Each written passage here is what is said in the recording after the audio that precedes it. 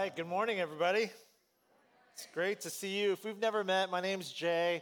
I'm a part of the team here. I took a little summer break these last 3 weeks, so my family, Jenny and I and our two little kiddos, we were able to have some fun and Disneyland. We took them to Disneyland, which was like fun for them, not that fun for... No, it was actually awesome. Has anybody been to Galaxy's Edge?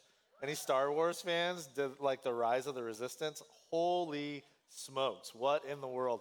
Incredible. I don't know what I'm talking about. Now I'm thinking about Disneyland, like how awesome and expensive it was.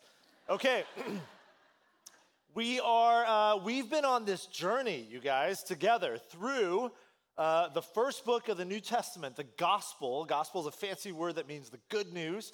According to this writer, Matthew, who was one of Jesus' disciples. We've actually been in the Gospel of Matthew since December of last year, and on and off, and we're through chapter 6. So we got 22 more chapters to go, and I have no idea how long it's going to take us. It might take us another year, another decade, 100 years from now. I don't know, but it's awesome because it's the story of Jesus. So today, we sort of land the plane on one section of Matthew, and then next Sunday, we're going to continue in Matthew, but deep dive into one particular section. But as we land the plane, Jesus has these really profound, and for me personally, really convicting words for me on a very personal level, and we're going to jump into it. But to get into it, I want to share a brief story from my life. It'll sort of set up, and I think in some ways, we'll all be able to relate. When I first started exploring the possibility of getting into full-time local church ministry, when I felt like God might be calling me to give my life to serving in the local church, I began by interning at the church where I grew up. So I was a youth ministry intern working with high school students and middle school students. And we've got a bunch of you in the room who serve our high school and middle school students. So awesome. Yes, kudos to you. Thanks for serving them. So I was an intern for a couple of years. So the youth pastor at the time, his name was James, amazing guy. He had a few of us, several interns. And every summer, we would go down to Mexico on a mission trip. And that's a part of our culture here. We call them go trips, and there are several every year. COVID obviously changed that, but Kayvon's back. Kayvon, we're probably going to get go trips going again. Kayvon, are you still on sabbatical? Wow, Kayvon is such a good Christian. He came to church during his sabbatical. Well done. So anyways, that's a part of our culture here at Westgate. It was a part of our culture at the church where I interned. So every summer, we would take high school, middle school students down to Mexico, and we would build houses we would partner with a local church and help build houses. Now, here's what you need to know about me if you didn't know this already. I am not handy. Like, I see some of you on Facebook and Instagram building these, like, incredible, like, backyard houses, and it's, like, amazing. I'm so envious. I am not handy. If you put a hammer in my hand, the first thing I think is, like, who invented a hammer? And then I start studying and reading books about it. But I don't know anything about like what to do with a hammer. Okay, so I go to Mexico, and the way it worked is all the interns would take a small group of high school, middle school students, and we'd be assigned a particular section of the house. So James, my youth pastor, is like, okay, Jay, you're going to take this group of students, and you're going to build this wall. And deep down inside, I'm so nervous. I'm like, I'm going to ruin this house. I don't know how to build the wall. So I'm stressing out. It's in the middle of summer in Mexico. It's hot. So I'm leading this group of students. I'm stressed out. I don't really know what I'm doing, but I am doing my best. I'm sweating, and I'm all scraped and bruised. And the students and I were building this wall, and we're working on it for like 3-4 hours. It's 100 degrees. I'm dehydrated. I'm exhausted. So seriously, like 3-4 hours into building this wall, I tell the students, you guys, man, I need a water break. I'm about to pass out. So I sit down, grab a bottle of water. For literally, I'm thinking I'm going to take a 5-minute water break. And the moment I sit down, my youth pastor, James, walks by. And he sees another intern, a fellow intern, good friend of mine, who had jumped into my team literally like 5 minutes ago. He goes to that intern and he says to him, dude, wall's looking good, man. Great job. You're working hard. And I'm sitting there drinking my water, exhausted, and you're like me, right? You know exactly what I'm feeling in that moment. I'm like, no, it was me. I wanted to be noticed. I wanted to be seen. I wanted the credit. I needed the acknowledgement. And so I remember for the rest of that day, I was just sort of wrecked mentally, emotionally. It's like, I can't believe, why didn't you walk by at any point during the previous 3 hours when I was working hard for the Lord, Matthew chapter 6, verse 1, Jesus' words. Be careful not to practice your righteousness in front of others to be seen by them. Not one of my favorite verses. Like, what? But, I'm working so hard. I'm doing so much. This word righteousness in the original language, it's sort of debated. It's kind of a complex word, but most scholars seem to agree with the general definition that it's a word that essentially means a right, whole, healthy, loving relationship between people and between God. So essentially when Jesus says, be careful not to practice your righteousness in front of others to be seen by them, what he's saying is, be careful not to pursue a right relationship with God and with others for the sake of being seen by others.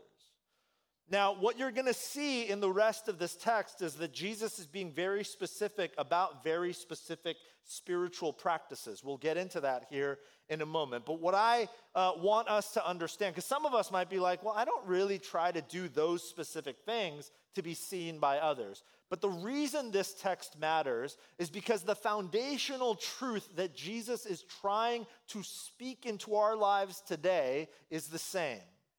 It's not just about spiritual, churchy, Christian practices.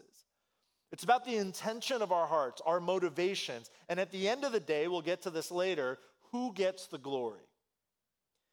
Now, what you're going to find here is really interesting.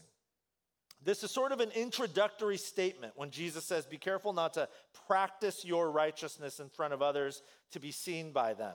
That phrase, practice your righteousness, is actually really specific. What you're going to see in the rest of Matthew chapter 6 is that Jesus he touches on 3 key expressions of practicing righteousness. And I'll just give them to you right off the bat here. He's going to talk about giving to the needy, praying, and fasting. So that's what Jesus means when he says, be careful not to practice your righteousness to be seen by others. He's specifically talking about giving to the needy, praying, and fasting. Now, these are not 3 random, arbitrary spiritual practices that Jesus chose. Remember, this story takes place in the first century Jewish Greco-Roman world. Jesus is a Jewish rabbi living in a Jewish Greco-Roman world. And at the time, in every Jewish town and city, the center of that town or city was the local synagogue. The local synagogue was essentially their equivalent to the local church. And the local synagogue at the center of every Jewish town or city was the center of that Jewish community's both religious and societal life. And so we don't really have this today, especially in the Silicon Valley. It's actually a little weird in culture at large if you go to church, right? Like when you go to your secular workplaces, and some of us deal with this, it's like we're a little embarrassed to say, what'd you do this weekend? It's like, I went to church. Not all of us, but some of us, right? The church is not really at the center of societal, cultural life here. But in the Jewish world, it was. Like the synagogue, the local synagogue or church, was the center of the community. Now, when good Jewish people would go to the local synagogue week after week to worship and to learn and hear the word of God read and to learn from the rabbis, what they would be told is that to practice righteousness, in other words, as a good Jew, to live in right relationship with God and with others, there are 3 key practices you must maintain in your life. And those are the practices Jesus addresses here. So every Jewish synagogue at the time of Jesus would implore and instruct their people, their congregation, to give to the needy, to pray regularly, and to fast.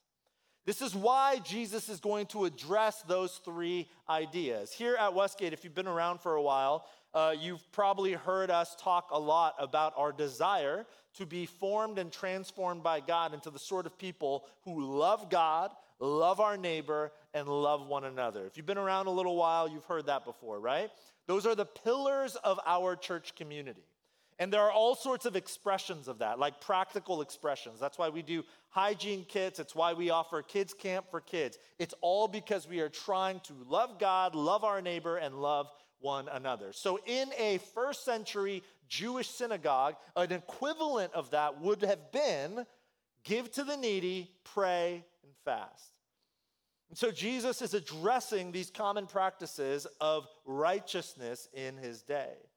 What's really interesting, though, is that Jesus addresses these practices by beginning with, don't do this to be seen by others. Again, Matthew 6:1. Be careful not to practice your righteousness in front of others to be seen by them. That phrase, to be seen, in the original language, ancient Greek, is one word. It is the Greek word theathenai. Theathenai. And theathenai comes from the same root word from which we get the English word theater. So essentially what Jesus is saying is, when you practice your spirituality, when you try to live in right relationship with God and with others, do not be theatrical. In other words, do not put on a performance. In other words, it's not performative behavior. You are not an actor seeking the applause and adoration of an audience. And then he gets into each of the three practices. First, giving to the needy. Verses 2-4, Jesus says this: when you give to the needy, do not announce it with trumpets as the hypocrites do in the synagogues and on the streets to be honored by others. Truly, I tell you, they have received their reward in full. But when you give to the needy, do not let your left hand know what your right hand is doing, so that your giving may be in secret. What a strange passage. And Jesus says a lot of stuff in here that's just, let's be honest, it's kind of weird. He says, when you give to the needy, don't announce it with trumpets. I mean, is he being literal here? Like in the first century Jewish world, did Jewish people take shofars, like the ram's horn Jewish trumpet, and blow them on the streets when they gave to the needy? Is that what they did? Like, here you go, right? Is that what they did? No, that's not what they did. But this is actually a brilliant play on words by Jesus. You know, you heard that video and Lisa talk about these hygiene kits. This is something we do every year here. It's one of many expressions we have of trying our best to love our neighbors, particularly the neighbors in our midst who are lacking, shelter and sort of basic goods. So how do we do it? How do we do it? We get up here and we say, hey, this is the week we're doing hygiene kits.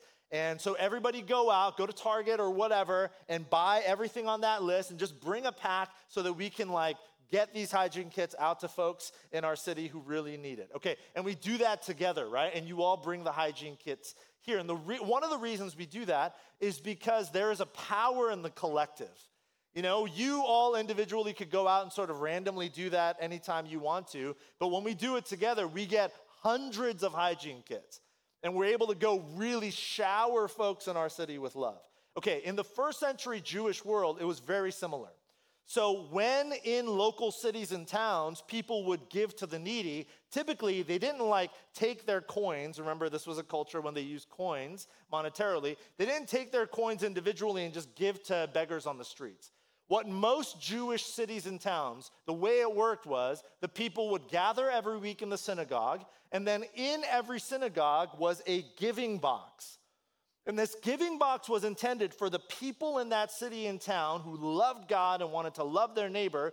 They would bring their money, their coins, and they would drop the coins in the giving box. And then the local synagogue would gather that money and then give it to the needy. That's how it worked. Now, here's why Jesus' words here are brilliant. The giving box in almost every synagogue was made out of ram's horn. Ram's horn is the same material that is used to make a shofar. And a shofar is a traditional Jewish trumpet. So what Jesus is saying, because what would happen at the time, people would walk into the synagogue, they would take their coin, and instead of gently dropping it into the giving box, what would some of them do? They would slam it down, and you'd hear the coin clanging around in the ram's horn. It's like, king, king, king, king, king, so that everybody knows, you see that? I'm a generous guy. What Jesus is saying is, stop giving as performance. Stop dropping your coin in the giving box so everyone in town knows how generous you are. That's why he says, do not announce it with trumpets. Brilliant. Brilliant. Instead, he says this is what the hypocrites do. Some of you know this already, but the original word, the Greek word for hypocrites, it's a word that actually means an actor or someone who puts on a mask. Right, which actors at that time would often do. And so it's in line with what he said earlier about don't do this to be seen, theater.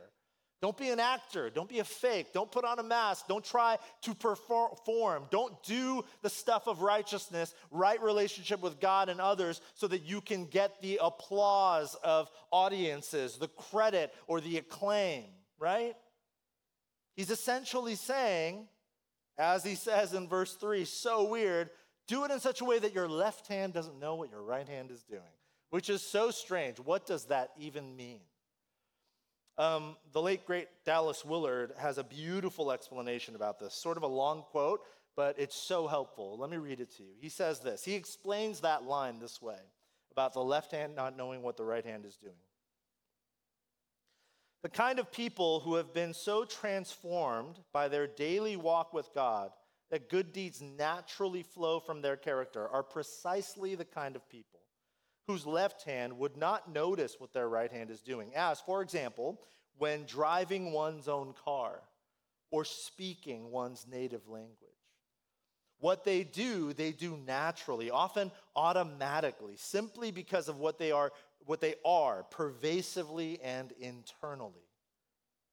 These are people who do not have to invest a lot of reflection in doing good for others. Their deeds are in secret, no matter who is watching, for they are absorbed in the love of God and of those around them. That's what it means to give generously and to do anything that pursues right relationship in such a way that your left hand doesn't know what your right hand is doing. Again, this entire teaching is so convicting for me. Because in my home, even in my home, with my own family, my own wife, sometimes there's tension in my marriage because I start keeping checklists. Like Jenny will say, hey, I need you to be a little more helpful today. Can you do the dishes? In my worst moments, you know what I think to myself? Do the dishes. Woman, do you know how many things I've done today? And then I just keep a checklist of but I've done this, and I've done this, and I've done this, and I've done this. And then by God's grace, usually by God's grace, I have this moment where it's I should probably not say what I'm thinking. That's not going to end well. And more importantly, I should put that aside and know that it's a lie. That's not how a life of love really works. But often that's what I want to do. I want to keep record, and it's like a transaction. It's why would you want me to do X when I've already done Y and Z? That's not how a life of love works. Right? Most of us, if not all of us, know that, and we understand that. And so Jesus is essentially saying, can you pursue being the sort of person who operates and lives and serves and gives out of the abundant love of God in such a way that you give as God gave you? In other words, keeping no record. Imagine if God kept record, if God kept a checklist, Imagine if God's grace and his love in your life and in my life was dependent on transaction. That once I do X, Y, and Z, then God will do X, Y, and Z. We would all be doomed. So as Willard says, can we become the sort of people who are so absorbed in the love of God and of those around us that it's like our left hand doesn't even know what our right hand is doing? We're just expressing love with no desire for acknowledgement or to be seen or to get the credit or to be applauded. Jesus continues in verses 5 and 6. He talks about prayer and he says, when you pray, do not be like the hypocrites. There's that word again. For they love to pray, standing in the synagogues and on the street corners to be seen by others. Truly, I tell you, they have already received their reward in full. But when you pray, go into your room, close the door, and pray to your Father who is unseen. Here in this passage, the phrase to be seen is actually a different word. It is a single word, but it's not theathenai, but it is connected. It's a Greek word that literally means to shine a light upon. So you see what Jesus is doing here. He's building imagery. He's essentially saying, initially he said, don't do this stuff to be seen, to put on theater, a show. And then he says, when you pray, don't like flaunt your spirituality to have a spotlight shine on you so people know how good of a Christian you are.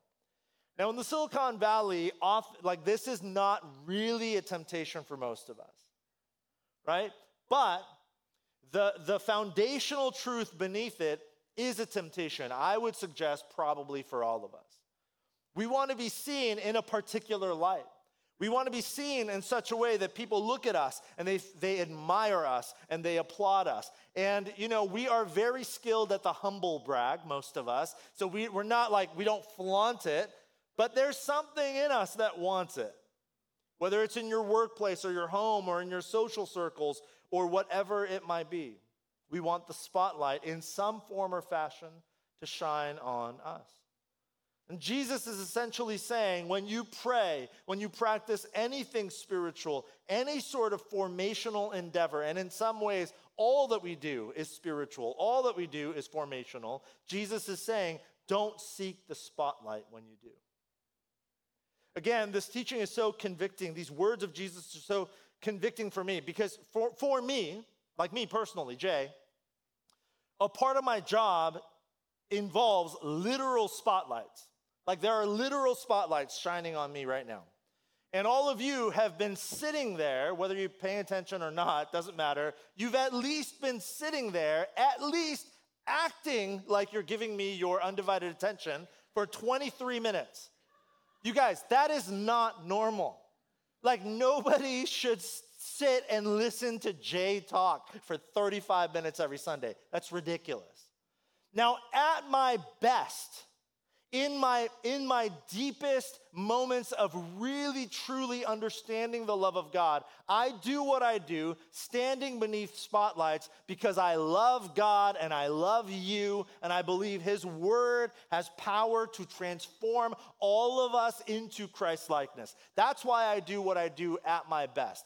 But at my worst, when my brokenness and my sin and my insecurity take a hold of me, I do what I do with all sorts of ulterior motives. And some of you know my story. Some of you have heard this before, but I wasn't born here. I was born in South Korea and moved here when I was very young. But when my mom sent me to first grade, I did not speak or read a lick of English. So all the way until like halfway through second grade, for a year and a half, I was completely alone and ostracized, made fun of, didn't understand what was happening, right? Like had no friends, and I just lived this like really lonely life where I couldn't even communicate with my teachers or my classmates. Okay, that was my upbringing until I was like, 8 or something. So at my worst, you know why I do what I do? Because I want to rub it in the faces of those little kids who made fun of me that now people pay me to speak English. And that is terrible. That's horrible. And every time I feel that way, I have to ask God by his Spirit to untangle me from these ulterior motives born out of my own brokenness, my own insecurity, my own sin, and the sins of others. I have to ask God by his Spirit to remind me this has nothing to do with finding some sort of affirmation of my own worth, some sort of affirmation of my own value, because that actually comes a different way. We'll talk about that a little bit later. I share that with you. It's not easy to share. It's actually quite embarrassing, to be honest. But I share that with you because my guess is that something like that is true in many of our lives.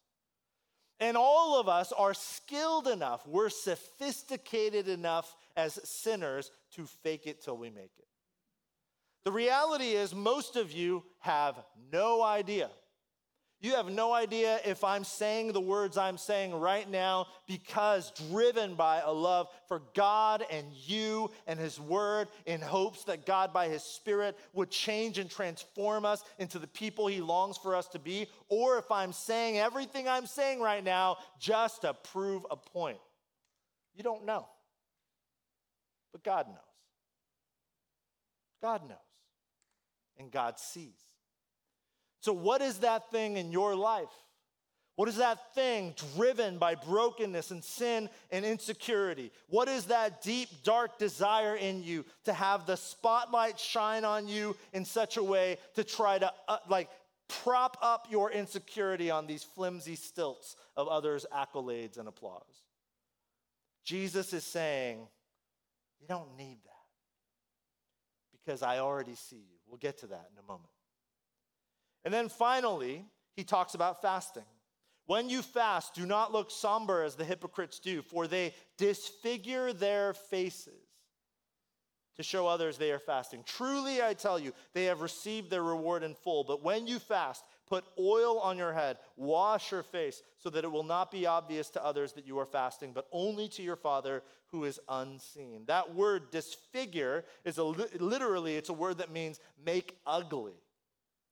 Going back to that story of being totally, unacknowledged in Mexico, what do you think I did the rest of that afternoon as I was building that wall on that house? What do you think I did? I acted like a tennis player. Just every swing of the hammer was like, ugh! You know what I mean? Like, you watch Wimbledon and like every swing, and they're not faking it, it's real. But like every tennis player is like, ugh! They like groan and grunt when they swing. Because like they're exerting so, I didn't really need to do that. I'm not like a very strong guy. I was hammering these tiny little hammer nails, but I was like, ugh! Oh!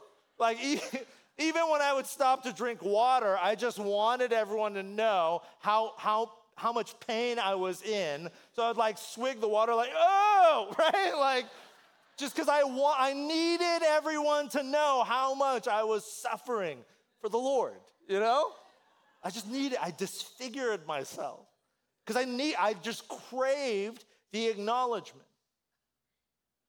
And Jesus is saying, you don't need to do that. In fact, you shouldn't do that. Because at the end of the day, this isn't about like some relentless pursuit of anonymity.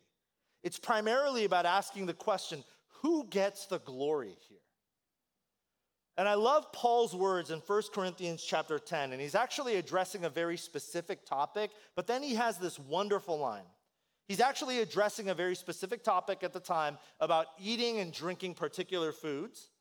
But then he says this, whether you eat or drink, and then this line, or whatever you do, anything you do, parenting your kids, loving your spouse, turning in that TPS report at work on time, going to the DMV, grocery shopping, going out for coffee with a friend, writing a memoir, painting a painting, going for a walk, whatever you do it all for the glory of God. Not for your glory, not for the accolades, not for the applause, not for the acknowledgement, not so that you receive credit, not so that you can prop up your own insecurity or try to cover over your own brokenness with your own efforts, but no, do it all for the glory of God. All of it, whatever you do. So I want to give you a few questions, practical questions to ask yourself today and maybe this week, if and when you experience those temptations to get the glory, to receive the applause or the acknowledgement or the credit. Ask yourself these questions. First, why do I need the credit, really? What deeper desire am I trying to satisfy?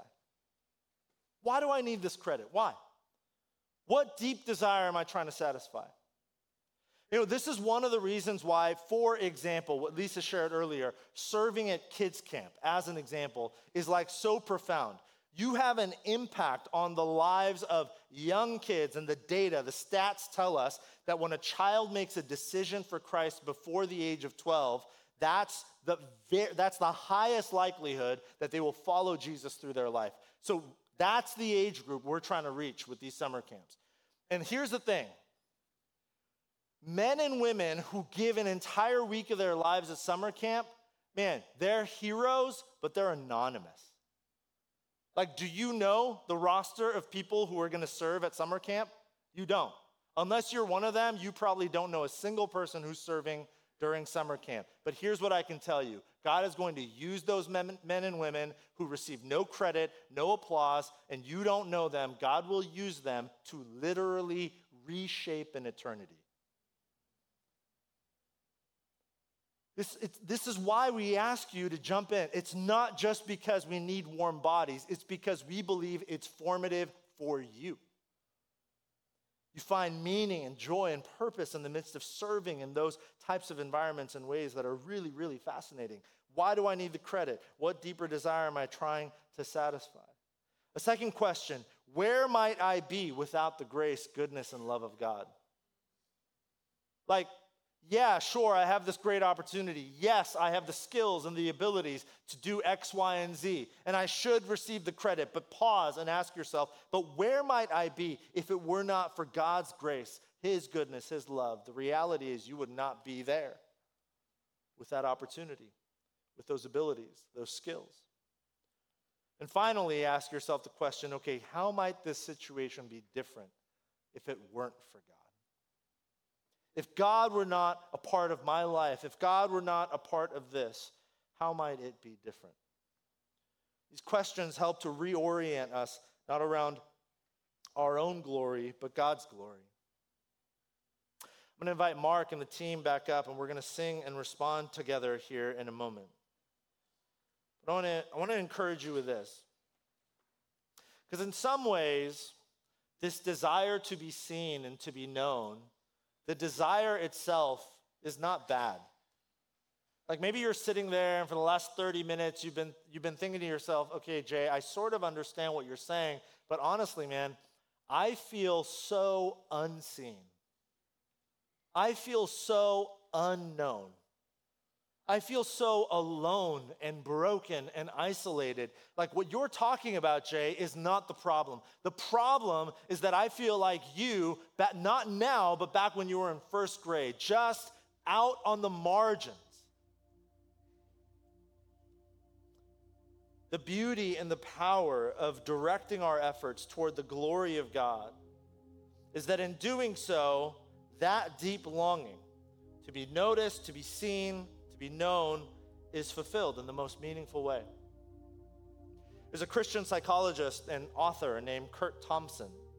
He's got this several fantastic books, and he's got this incredible line that has always stuck with me, and I'm paraphrasing a little bit, but essentially Curt Thompson, he's not just talking poetically, he's using this is the world of psychology and sort of neuroscience. He says every human being is born into the world looking for someone looking for them. When a baby is born into the world, this is one of the reasons why they do skin-to-skin touch for a newborn with their parents, right? It's because that child needs to know, oh, they don't even have a conception, but like, this is my mother, this is my father. There's love here. I'm seen, I'm known. That longing never goes away. So maybe that's you today. Maybe you're like, man, I feel totally unseen, unacknowledged, alone, isolated. Even if the world has forgotten you, even a culture at large, even if those who in your life should have loved you fail to do so adequately, what does the story tell us? Matthew 6, over and over again. Your Father who sees, your Father who sees, your Father who knows, your Father who sees. You are seen by God.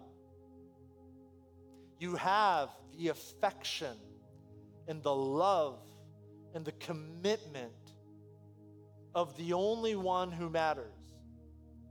Even if no one else on the planet sees you, you don't need to strive and struggle to be acknowledged. The God of the universe sees you. And here within the church, we exist. Remember, one of our pillars is to love one another. That means that we exist in part to stop seeking the spotlight for ourselves and to express the love of God to one another by seeing one another, by seeing those who feel most unseen. God sees you, and we see you. You don't need to seek being seen through your effort by proving a point. You're seen, you're known, you're loved. So as a means of surrendering our hearts to God, to that incredible truth, surrendering our desire to be acknowledged to God, to receive the reality that he sees us, let's stand and sing and respond together.